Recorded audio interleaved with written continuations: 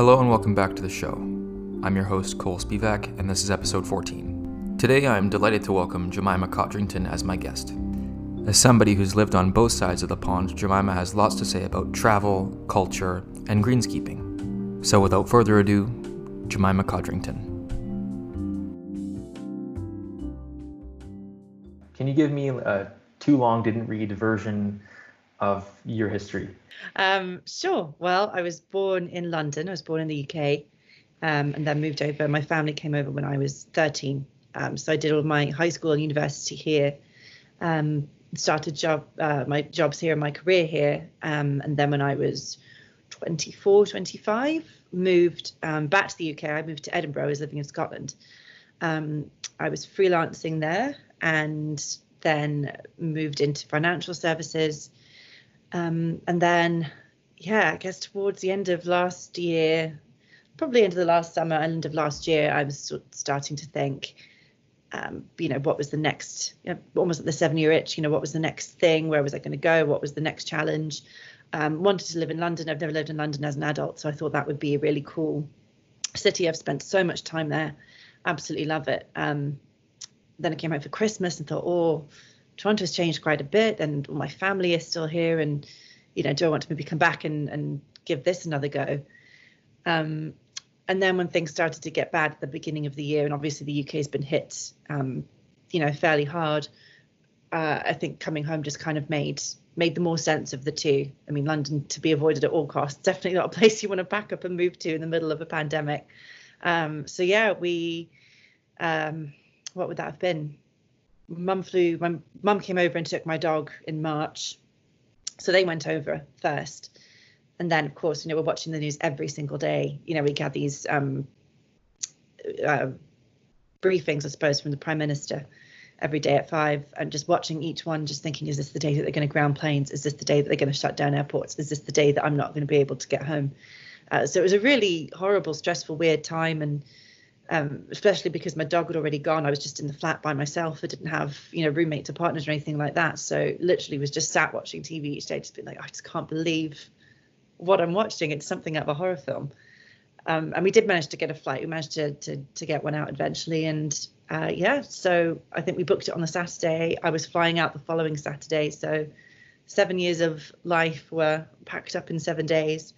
Didn't get to have any leaving parties, see anybody. It's a very, shuffling off into an airport taxi at 7 o'clock in the morning and just disappearing is this really strange way to leave a life that you've built. But here we are. So I arrived, and that was beginning of April.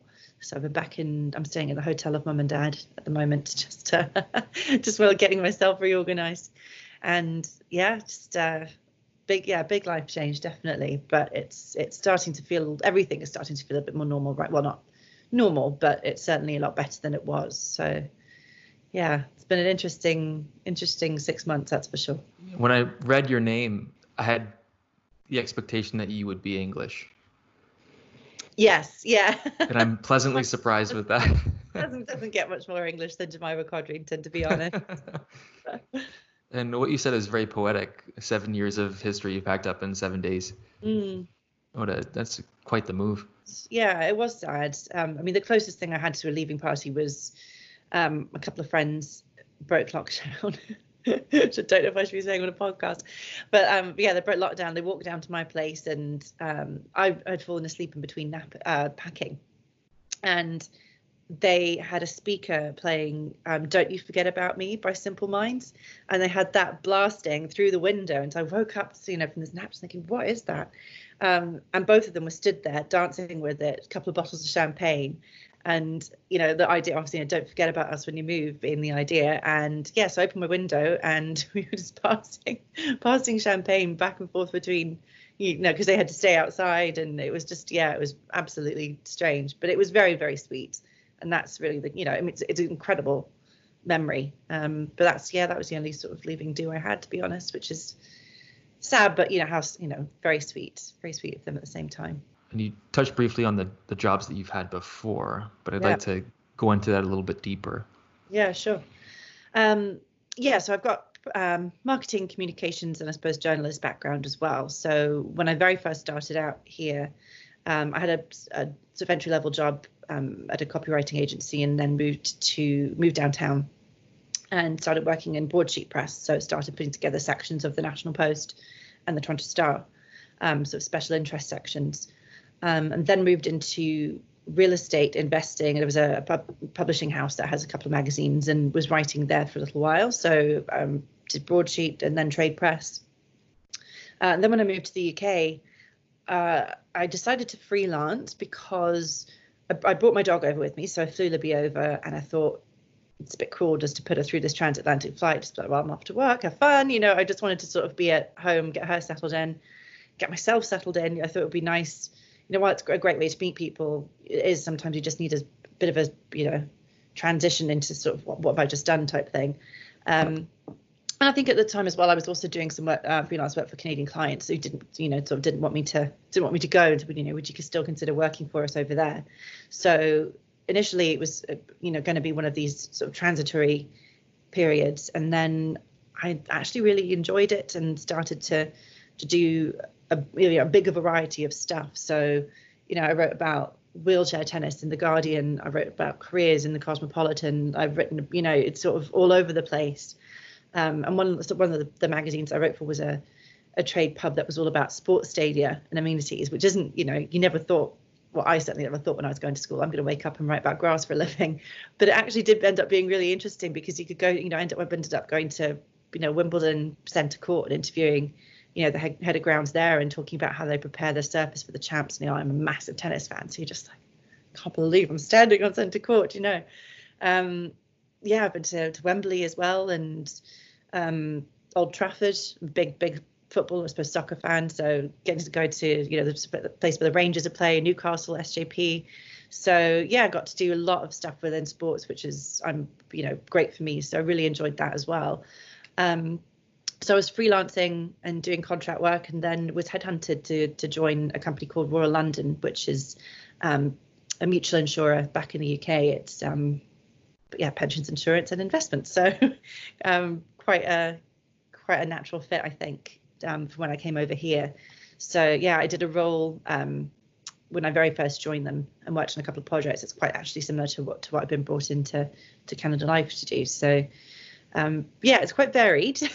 But I think that's one of the joys of freelancing. I mean, there are so many highs of freelancing, and there are a lot of lows. It can be incredibly difficult. I remember in 2016, after the Brexit vote came in, and because I had experience writing about real estate investing here, a lot of the clients I had there were all in property, and the housing, everything just stalled as soon as that vote came in, because none of us were expecting it really. And so a lot of work dried up, and it was a very stressful time to be self-employed, to be honest. And of course, we had the Scottish referendum not too long before that as well. So I have never voted so much in my life as I have done in the past 7 years in the UK, between all the general elections and then 2 massive referendums. It's been a lot. But there's, like I said, there's incredibly high highs and then lows. But it was an experience, that's for sure. Believe it or not, I like to talk about grass. So what's the most interesting thing you learned when you're researching the groundskeeping articles?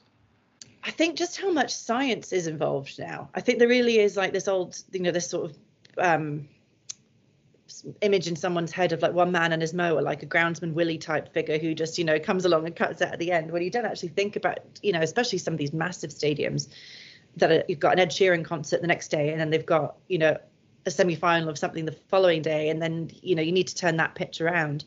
All of the sort of hybrid technology that goes on underneath the pitch, the pitch drainage systems and heating, and the SGL grow lights, all the different chemicals and everything that you need to use. I mean, there is a lot more science, different grass variety. I didn't know that different types of grass variety, but there's loads of stuff that goes on.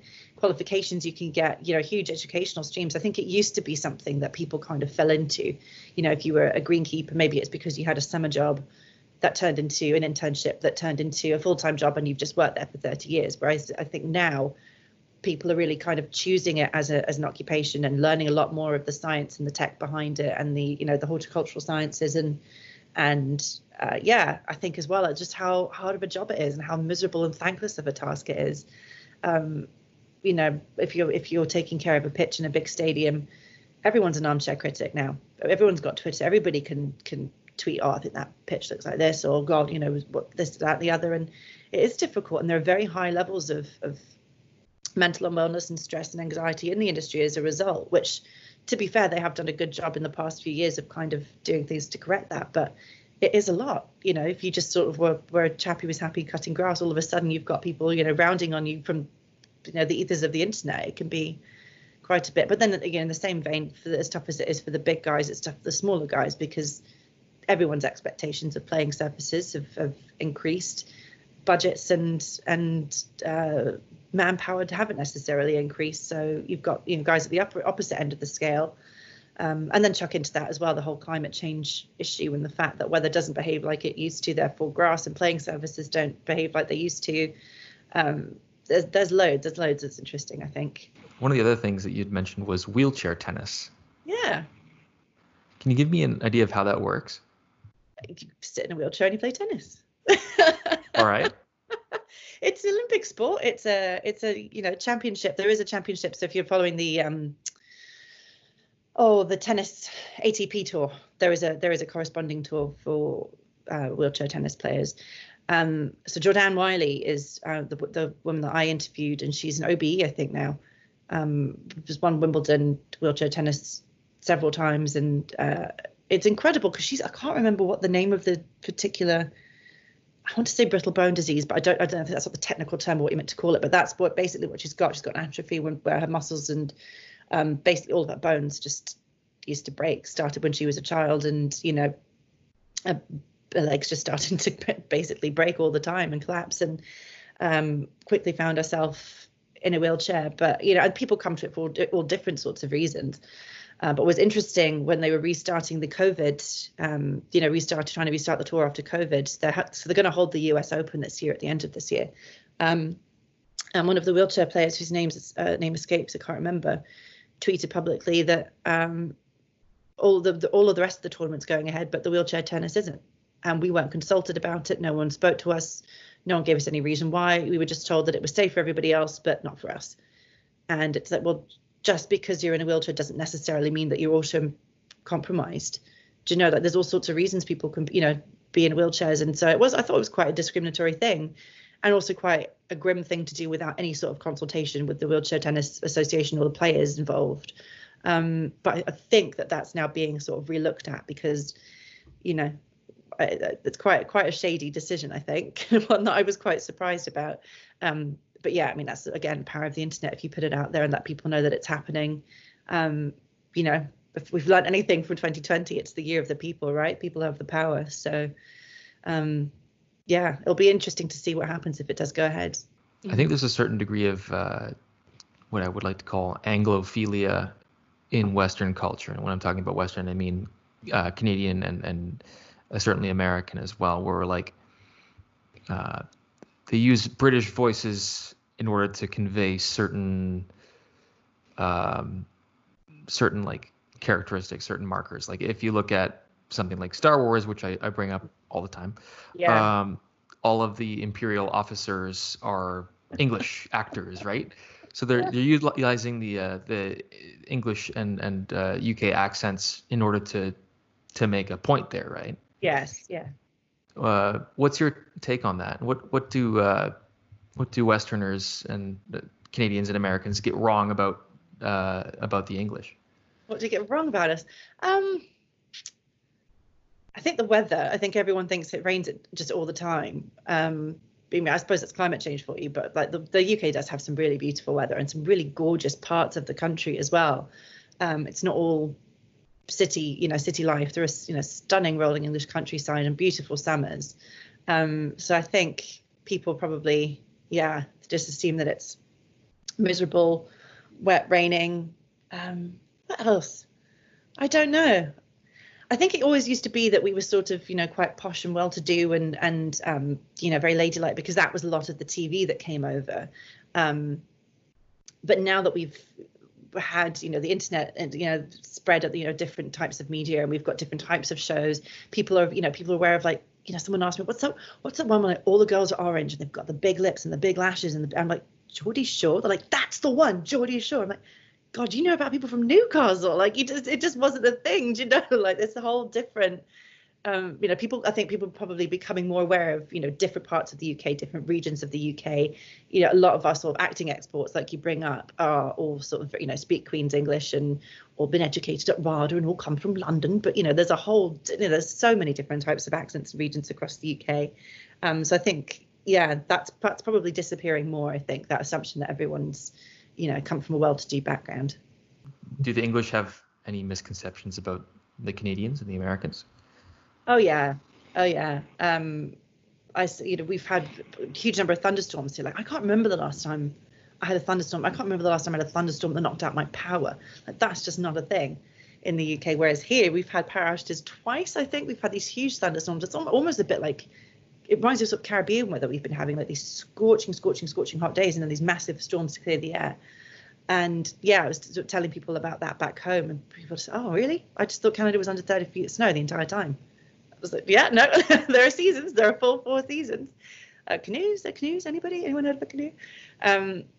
Yeah, so I think that's probably the biggest one, is people just, "Oh my God, it's roasting there. Like, why do you guys have a pool? Why are you guys going up to a cottage?" And I was like, "Yeah, because it's hot. People want to swim." It's not.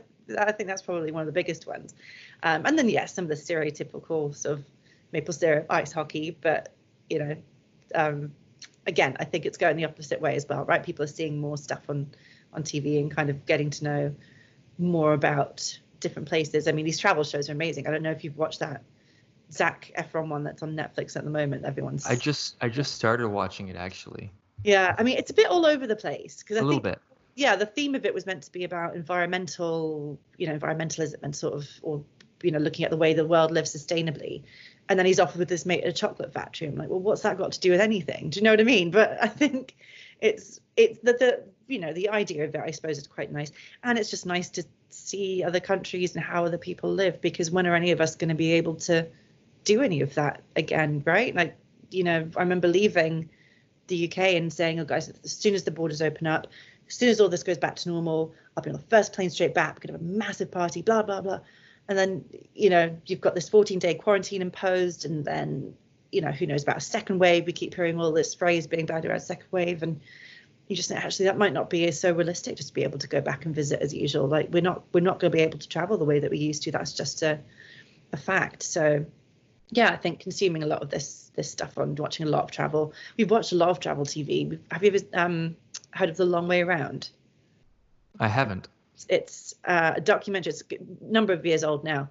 It's Ewan McGregor, for a fellow Star Wars fan, of course, and his friend Charlie Borman, and they take motorcycles, BMWs, around the world. So they go from London to New York, and they go through Europe, and then all throughout Mongolia, through Russia. They ride up the Road of Bones.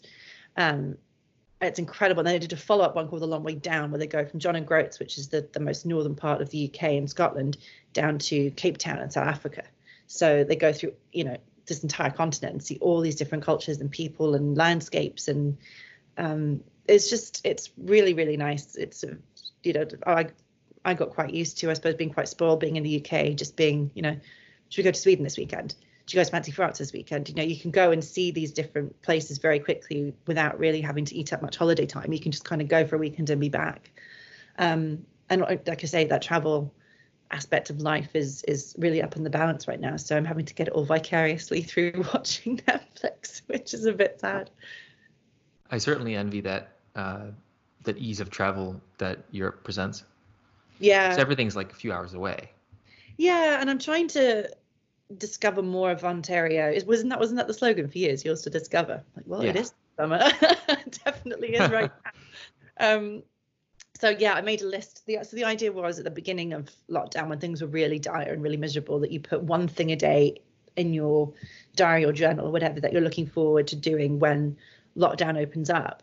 And then that just kind of, because I moved here, that kind of just grew into things that I'm looking forward to doing just when the province opens up, and experiences I can have here. So I've been trying to tick as many of those off as I can, or I've been making plans to tick those off, just to try and see a bit more of the province. Because again, I think when I was living here the first time, if things are in your backyard, you sort of tend to take them for granted a little bit, or get busy with other things. And I think I just absolutely fell in love with Edinburgh the first time I went. I went when I was 17, in between high school and university.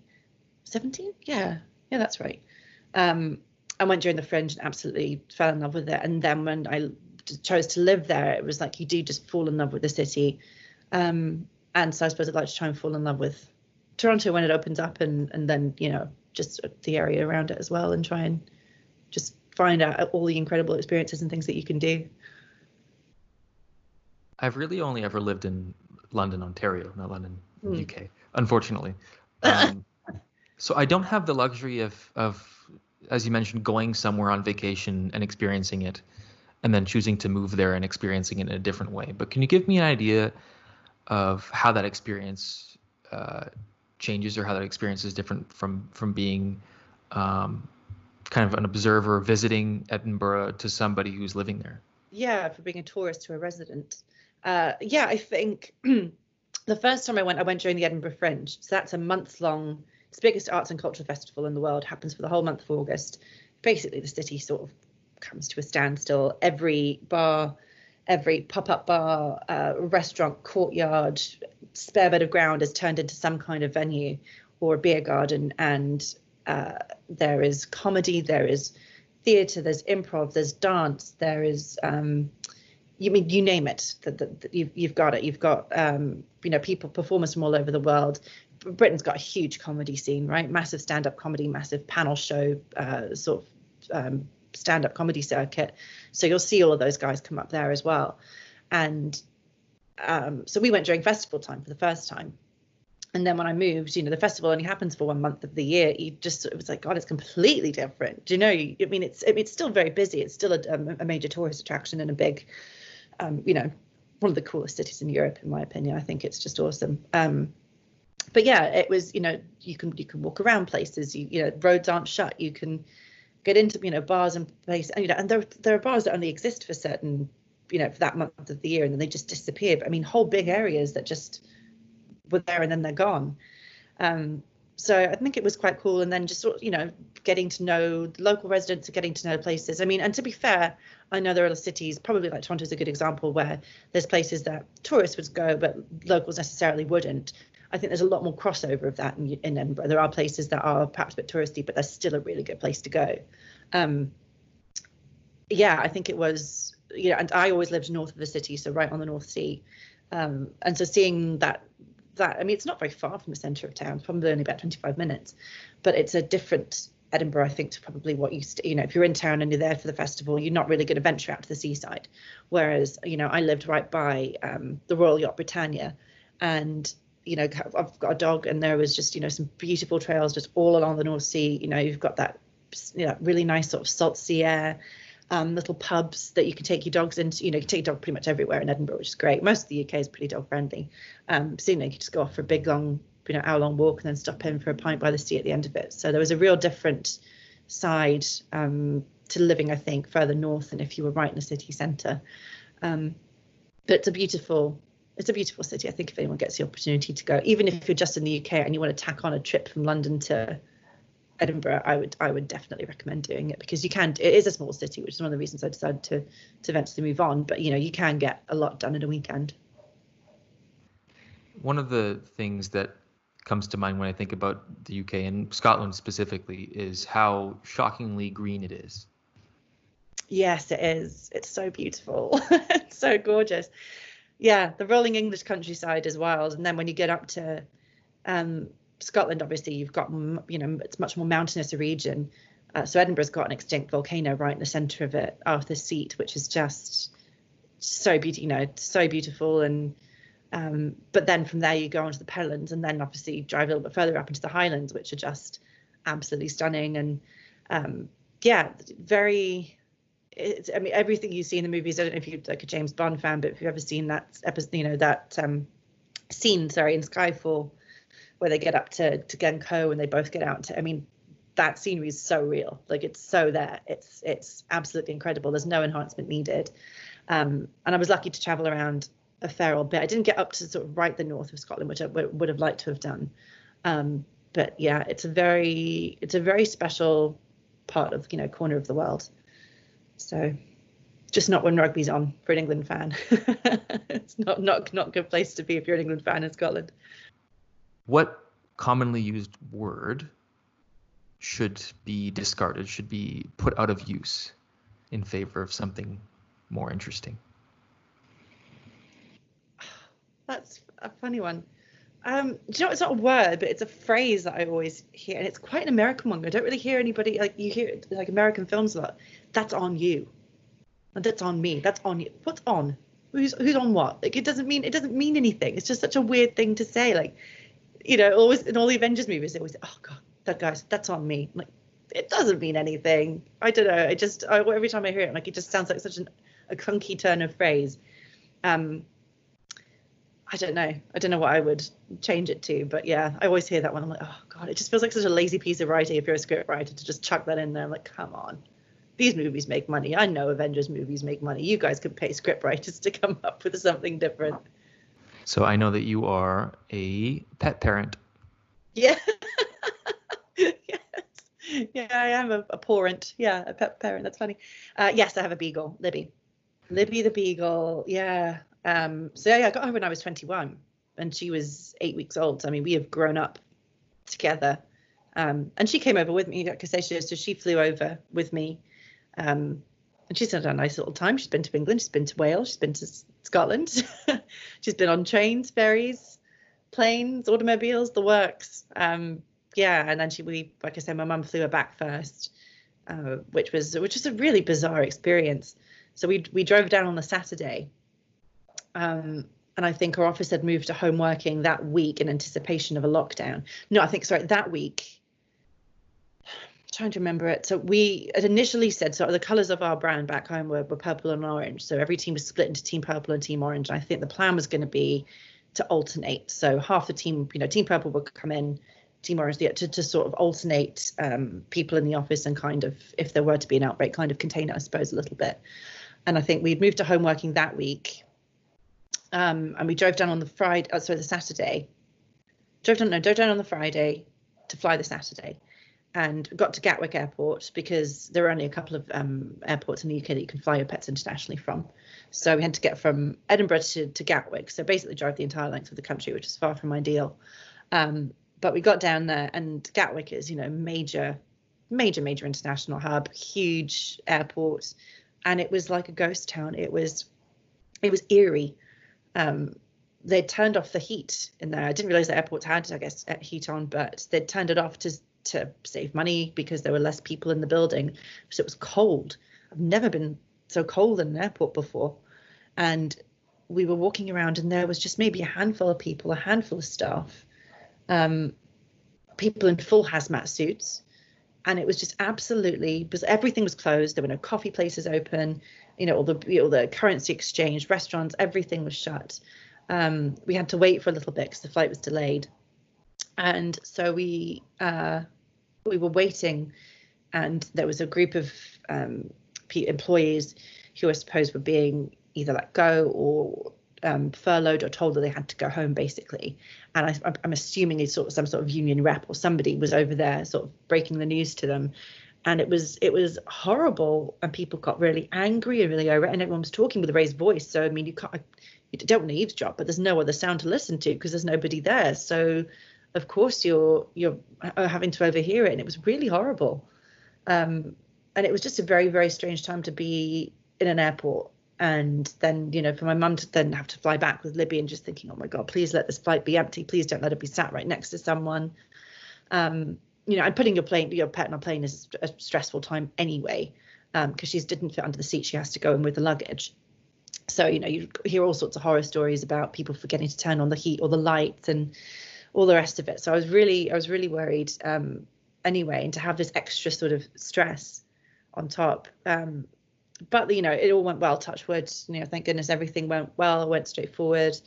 And I travelled back up by train from London to Edinburgh, which again, especially by the time you get up to sort of Newcastle, like past the sort of the third waypoint, that's usually quite a buzzing, busy train, and there was just no one. It was a really, really odd time. So that was a Saturday.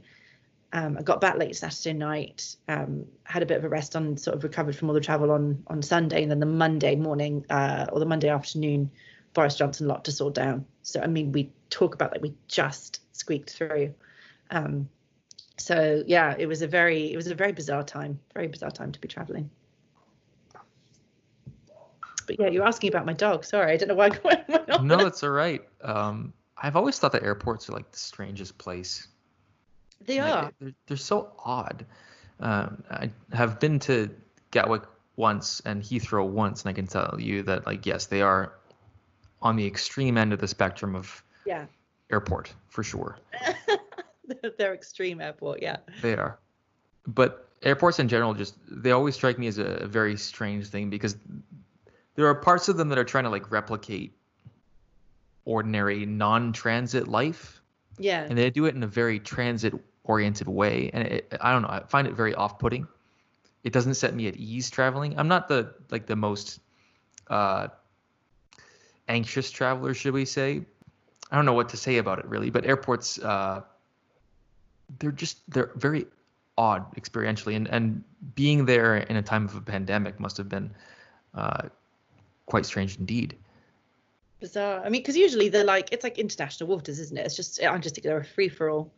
You want to drink at 1 p.m? Good. Do you want to drink at 1 a.m? That's good too. You can just do whatever you want. It's, it's like time stands still when you're in an airport.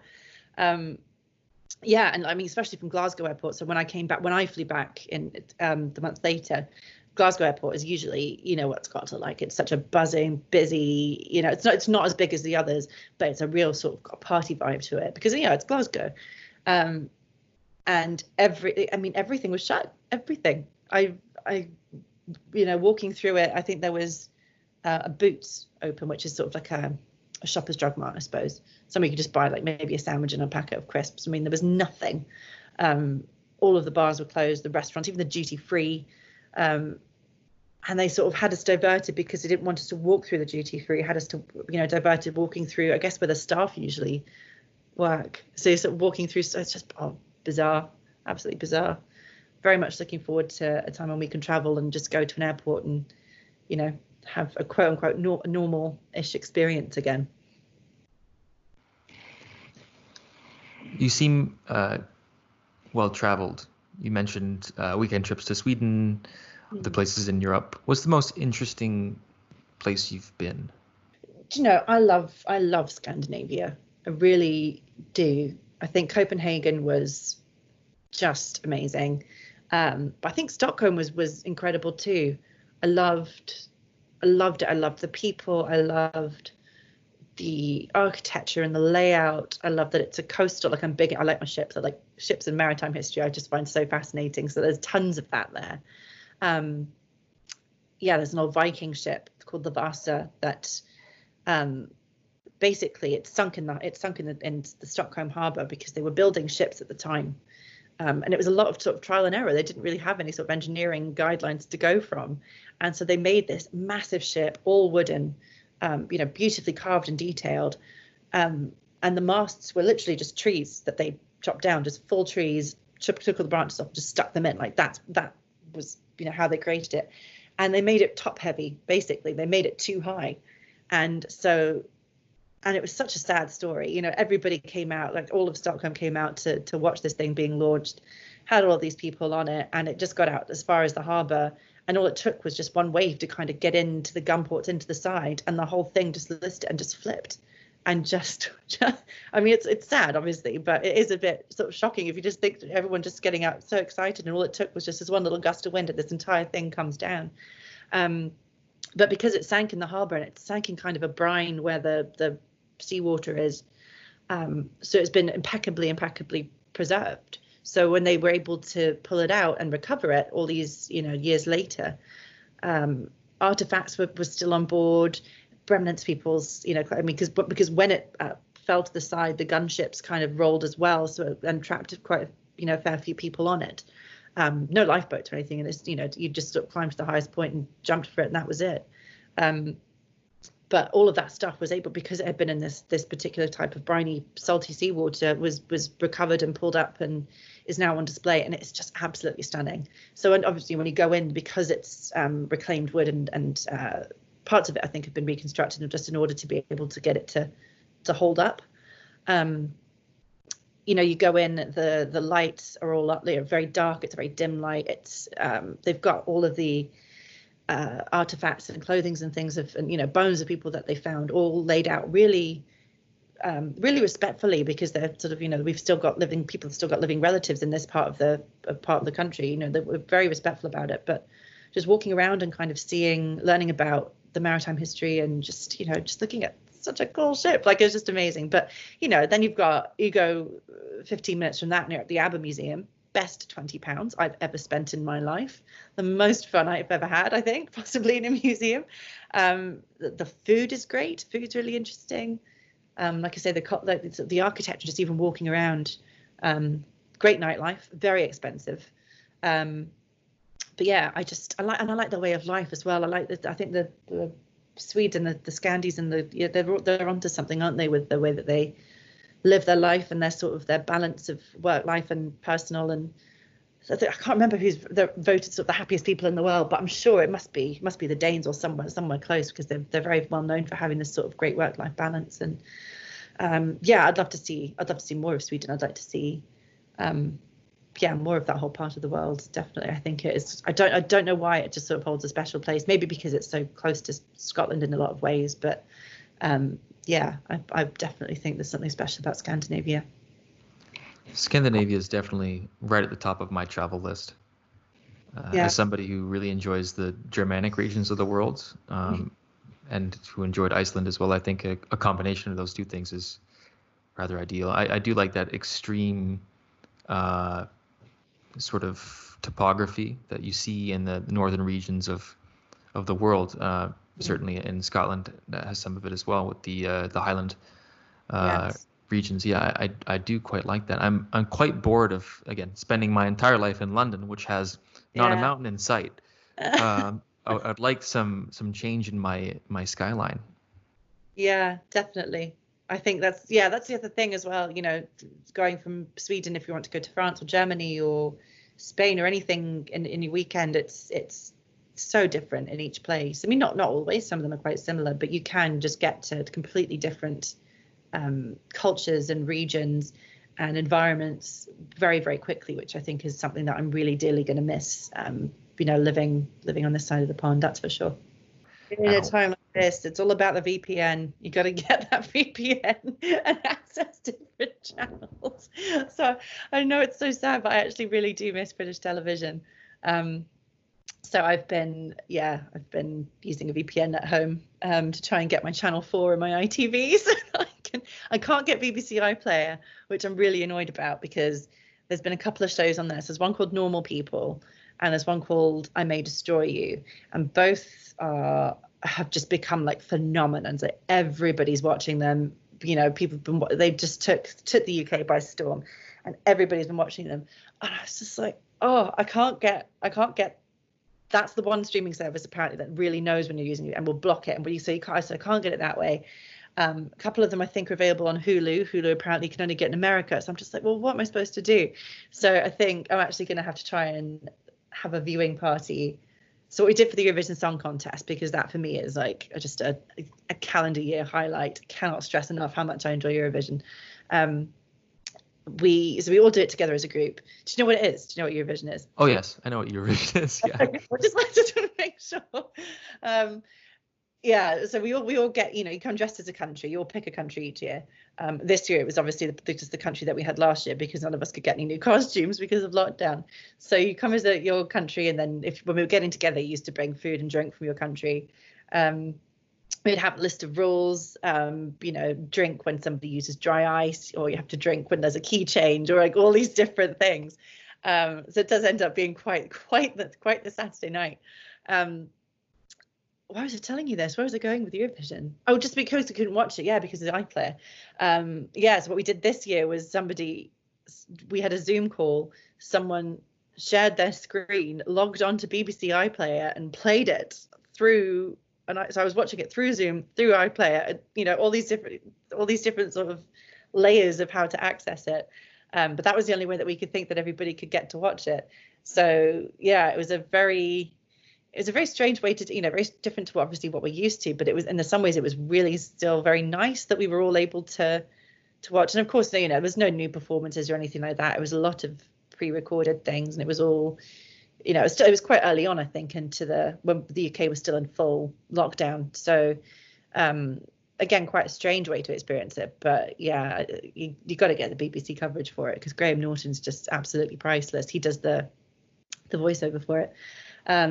Yeah, so I think definitely but there's a lot of good stuff on Netflix. I'm trying to think of a couple that I've watched that are foreign language, and then Channel 4's got a whole section called Walter Presents, and he basically is a guy who finds the best dramas and European dramas, and a lot of them can be quite gritty, and don't think you're going to be watching a show about like a French police murder show, but some of them are so good.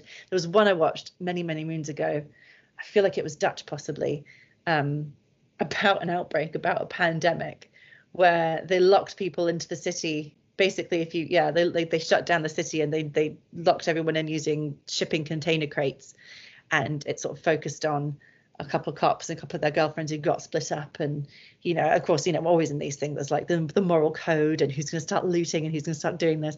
And I think it was one of these, it was possibly airborne, it was an airborne virus or something. I'm like, God, you watched that years ago and thinking this is great drama, and then you wake up one day like, we're in the drama. this is happening. So yeah, I'll have to have a think and try and see if I can remember some of the names of them. But yeah, there's a lot of good international content, and yeah, like you say, for as much of the shared stuff that we watch, I think there is so much. It's just knowing where and how to find it. One of the major differences between content produced in the US and Canada and content produced in the UK is the style of comedy that you see. Big time, yeah, because there's a lot of sketch comedy here. There's a lot of like Saturday Night Live and some of the, I'm trying to remember the name of the Canadian show that had a lot of sort of the big names on it at one point. I can't remember the name of it, but yeah, there's a lot of sketch comedy here. Whereas the UK is very much more a stand-up sort of scene. And we've got panel shows, which I don't think, and I haven't really seen it. We don't have that here, no. Yeah, so for anyone who's listening who doesn't know, it's basically you just have a panel. You've got two people either side, two teams of three usually, and a moderator in the middle. And they're usually a lot of them are sort of current affairs and news cycle based. And some of them are just an excuse to get comedians together and watch them just muck around. But yeah, I think when you have 7 incredibly funny people in a room, you can get some real some absolutely priceless moments. So like Mock the Week, I really enjoy Mock the Week. 8 Out of 10 Cats I really like as well. QI, that's not really a comedy, but it's done with comedians. 8 Out of 10 Cats is Countdown, a little variation on an old classic. The MASH Report, is it? I have to remember what it's called. I think it might be called the MASH Report again. Or Have I Got News for You is one of the oldest ones that's been going. A lot of sort of topical stuff. And I mean, the UK, what's happened in the UK and Europe over the past few years, like I said to you earlier, I mean, I haven't voted as much in my life before ever than when I was there. Having these referendums, having all these changes in party leadership, having, some really bizarre sort of characters emerging, in the political scene. A lot of that really has great comedy. I mean, what comedians would be doing without Brexit, I don't know, because they've just been able to dine out in it for years now. But you do get a real sort of shared sense of commonality, because it's a very small island, but so many people on it. We're all going through the same things together. And I feel like there's a sort of common ground that comedians can really feed off. And there's a lot of this. Once you start to get to know them, it's a lot of the same people popping up on a lot of the same different shows. And like I say, coming up to the Fringe, you get a chance to go and see them sort of in their natural habitat. And often they'll trial stuff at the Fringe or in Edinburgh, just in a sort of different environment before they take it on tour or before they finesse it to take it on TV. So you get to see. I saw Tom Stade. I think he's a Canadian stand-up living in Edinburgh. and I have to remember his name. His name escapes at the minute, but yeah, there's a couple of famous ones who basically, we were there for an amateur night, and they just walked out, and people were like, "Oh my God, it's so and so!" Like, what? And they were like, "Yeah, we're just, I know it's amateur night, but that's for newcomers. This is for new material. Like, we're old hands at new material." And they just came up and just stood with a clipboard and just rattled jokes off and made notes just about how we responded and how we reacted. We were sort of like the test audience guinea pig for material that's then going to be turned into a television bit or a stadium tour, and the stadium tour becomes a DVD. It's quite interesting. But yeah, I get exactly what you mean. I think there is a massive difference in the type of comedy, but also just sort of from a cultural perspective, the banter between the way that you can banter with people, things that you can and can't say, and yeah, I think that's quite different as well. Yeah, I think we miss out on that here. There's a real opportunity for banter in our lives, and we just don't take advantage of it. I know, you got to have the bounce. It's all about the bounce. Okay, so I have this kind of skewed view of what is English cuisine, like toad in a hole, things like this, right? Yes. It's very bangers and mash, that kind of thing. But I know a big cultural favorite of the English kind of like post-bar food is a good curry, or something like that. Can you tell me? Curry is the UK's national dish. I think it's hilarious. Can you tell me what your favorite kind of cuisine or dish is? Yeah, I mean, so I'm a vegetarian, which I get a lot of stick for here. Really? Yeah, big time. I think the UK is a lot more advanced in terms of meat-free food. Well, I mean, it is. I remember going over there and just being overwhelmed by how much choice there was, specific brands. And we're not just talking in supermarkets, even fast food chains and pubs and everything. I think Linda McCartney, wife of obviously Sir Paul, and many moons ago was a big proponent of meat-free and vegetarian, and created her own line of food and really helped kind of kickstart that movement, I suppose, and push it forward. So it's not that big a deal there. If someone goes, "You're veggie," you're like, "Oh, all right, do you want this instead?" You're just like, "Yeah." Whereas I've said, if I'm vegetarian, people here are like, "Oh my God, how do you do it? Why do you do it? Oh, can't go out with somebody who's vegetarian. Don't, people get really funny about it. Not everybody. But yeah, I think there's quite a lot of meat culture. There isn't, big, barbecues and roasters and spits, and a lot of these sort of food truck shows as well, I think really kind of fuel that, which, it's fine if that's what you're into. It's just not for me. Yeah, so I do love Indian food. I can't get away from that. I know that's really stereotypically British thing to say. Yeah, and then obviously a lot of Italian food's incredible as well. And yeah, got Italian on my dad's side of the family, so kind of grown up with that. In terms of like British foods, I mean, a Sunday roast, you can't go wrong with a Sunday roast, can you really? No. Do a mushroom Wellington instead of the beef, and just crispy potatoes, a nice hot gravy, nice glass of red. Sunday roast is like a staple, isn't it? Especially in the autumn time. I like it, and over the colder months. But yeah, love it. Love a good roast and a good chippy after a night out. Fair enough. curry sauce on chips after a night out. Sort you out. That just sounds amazing. It's so good. So good. Saved me many a time. What are you most looking forward to once the COVID whole saga is over?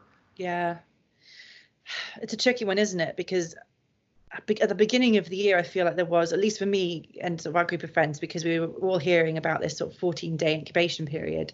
I think we were all just a bit, all right, well, we'll just shut down for a couple of weeks, sort it out.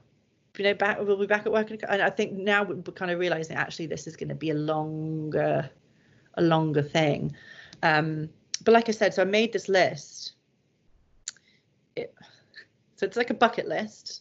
I use a ruder word that rhymes with bucket. But it's your bucket list, and then the idea is you get up one day and just go, I'm going to do this thing that's on the list. So I've made a bunch of different things. I'm showing you. I know it won't show up on the podcast, obviously, but I've made a bunch of things, and some of them are big things like zip line over Niagara Falls, or snorkel the shipwrecks at Tobermory. Talk about Scandinavia. Forest bathe in the Scandinave spas of Blue Mountain. That's on the list. some of them bigger things, and then some of them are smaller things, like taking the sunset from a marina or watch a drive-in movie. I've got eat poutine in all capital letters. Drink whiskey at the Caledonian pub. Visit the Sandbanks National Park. Visit an English pub. 2 pubs. Go to the beach. That's a doable one. Do some yoga in the park. Visit a boutique on Queen Street. Just I say visit, not necessarily buy. Take myself on a date to the movies. Try a new yoga studio. So I've just made some of them vary from bigger, big weekend things, big plan things, to just life's little pleasures. So yeah, if anyone's got any suggestions for anything that I should add to the list, please send me a Slack or an email and tell me what I should be doing. We can do it together. Even we can go get an ice cream or a margarita somewhere. I definitely want to get out and see, like I said, everything that Toronto's got to offer, for sure.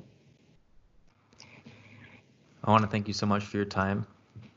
I think this will be a great introduction to you. Oh, it's gonna go one of 2 ways, isn't it? People say, "Oh my God, this annoying British chick." No, it's gonna be great. It's gonna be great. Oh well, thank you so much for having me. This was a lot of fun.